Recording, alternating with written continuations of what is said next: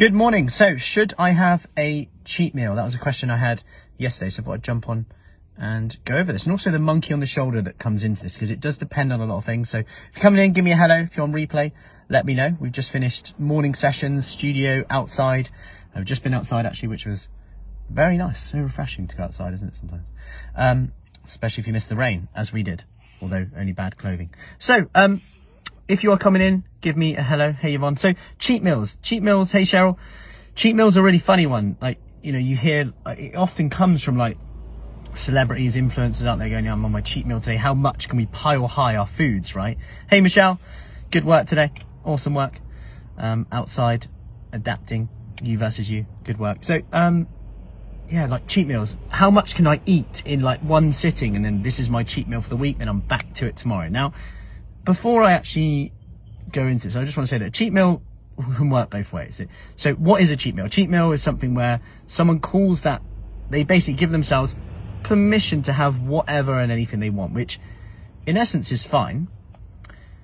But sometimes it's the good that causes the bad. And what I mean by that is by restricting something all the time, when you have it, then it can become a bit of a binge restrict. And there's got to be an element of self-awareness and coaching and I think conversation about whether this is going to work for you, because I have seen it work well and I've seen it work really poorly in terms of, if you think about our relationship with food, binge eating, comfort eating, the problem with having a cheat meal is, one, the language around it. And I know this sounds really small, but when you call something a cheat has very negative connotations, almost like you are, you know, being naughty, if you like, and we almost think it's not good.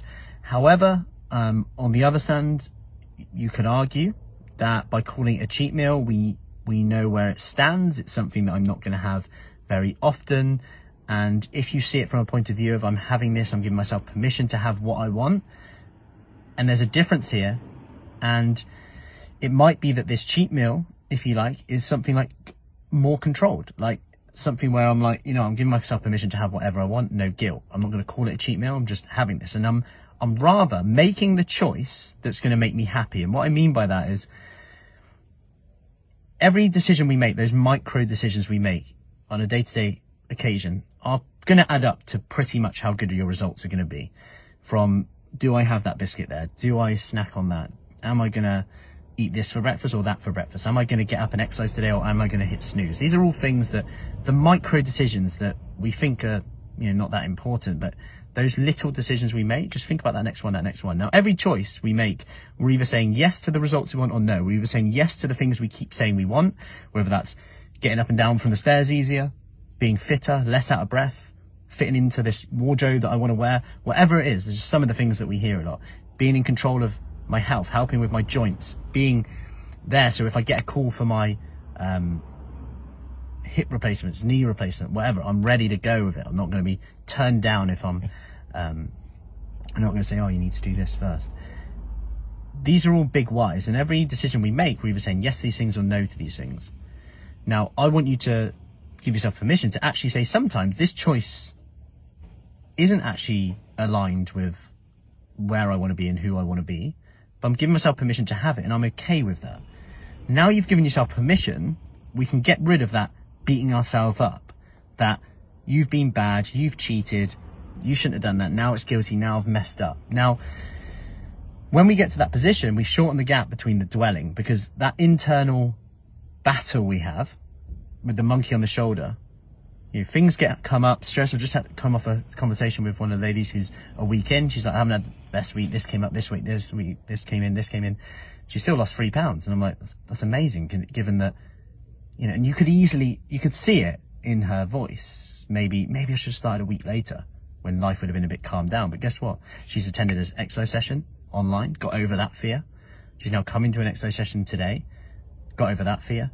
All those things already, they're such big principles that will play a big part into you getting the results you want. These are the things sometimes that we often don't think about, the practicality of actually doing it, because you're going to get results for the doing here. Now, with this at the same time, going back to a cheat meal, how can it be used successfully? Well, if it truly does work for you, that's great. It might work. You know, you're being really strict in the week, if you like, lower calories. Maybe you exclude certain foods. then a weekend you give yourself permission to have something. That can work absolutely fine. The issue is we have to have a bit of self-awareness with it. Is it causing a binge restrict mentality? Do you now have no sense of control around these foods? And that's where the question mark comes in. So in conclusion, it can work quite well, but it can also backfire a little bit. And I think there's a lot of self-awareness and questions that need to be asked, and almost trial and error, like towards that. But know that sometimes we can do it on a level that's going to keep us more in control. And what I mean by that is that internal battle that comes into it in terms of this is a cheat food, this is a bad food. That can actually be quite detrimental long term because when social events come in, when events come in, well, we've had a cheat meal, then we've had another cheat meal. Rather, is it better to look at our social life, look at what we've got going on and plan around that? You know, I'm going to give myself more intake on those days, lower intake on those days, and play around a bit more of it that way. So, hey Margaret, I hope that helps, and I hope that gives you a bit of a background on cheat meal and how it can work, but could also backfire.